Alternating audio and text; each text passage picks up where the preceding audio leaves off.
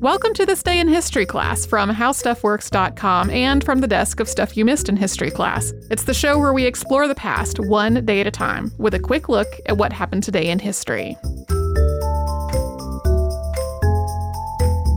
Hello and welcome to the podcast. I'm Tracy V. Wilson and it's September 30th. The Boeing 747 debuted on this day in 1968, and it was huge. At the time, it was the world's largest jet. It was so big that Boeing had to build a new factory in Everett, Washington, just to be able to build the thing. It was so big that airports had to redesign their terminals to accommodate the planes themselves and their passengers. The 747 could carry more than twice as many passengers as the Boeing 707, and that made the per-passenger price tag for the airline about half as much as on other aircraft, at least if the flight was completely full. But it also meant that the airports needed more passenger accommodations to go along with it. All those things that support the coming and going of aircraft, from refueling tankers to catering trucks, had to be updated too. And the pilots had to learn how to fly this gigantic aircraft. The training program involved a model of the cockpit that was on stilts on a truck that moved around so that pilots could simulate what it was like to be so far off the ground during takeoff and landing and taxiing.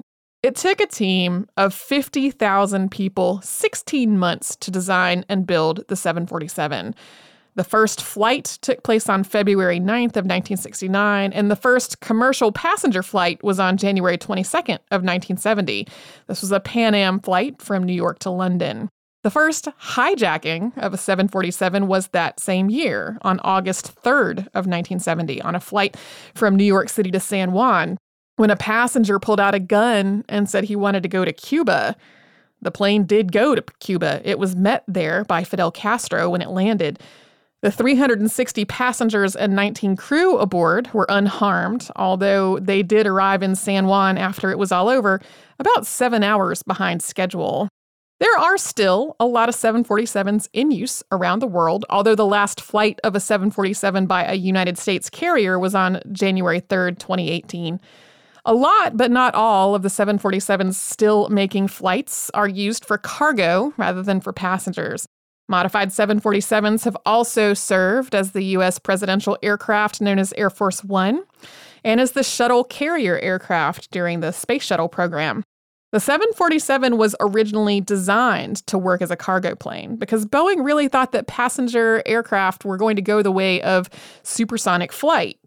They thought that they needed to future-proof their subsonic aircraft. So they needed to make the 747 to be able to load and unload huge amounts of cargo as a matter of future-proofing. This focus on cargo loading is also why the 747 has a humped design at the top. The cockpit is up above the main deck, with a space behind the cockpit that was originally a passenger lounge, but during the fuel crisis of the 1970s, on most flights it was converted to additional passenger seating. This arrangement of the flight deck up above the main deck with a space behind it was so that the nose of the plane could be on a hinge to be opened up for cargo loading. Some of the 747s no longer in service have been scrapped. Hundreds are in airplane graveyards, and about 50 have been written off after crashes or some kind of other irreparable damage.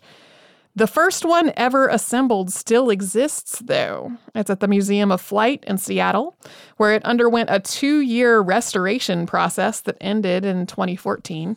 It had been sitting out there at the museum for quite some time and was in need of a lot of both cosmetic and structural refurbishing. Thanks to Eves Jeffcoat for her research work on today's episode and to Tari Harrison for all of her audio work on this podcast. You can subscribe to This Day in History class on Apple Podcasts, Google Podcasts, and wherever else you get your podcasts. You can tune in tomorrow for the establishment of a nation.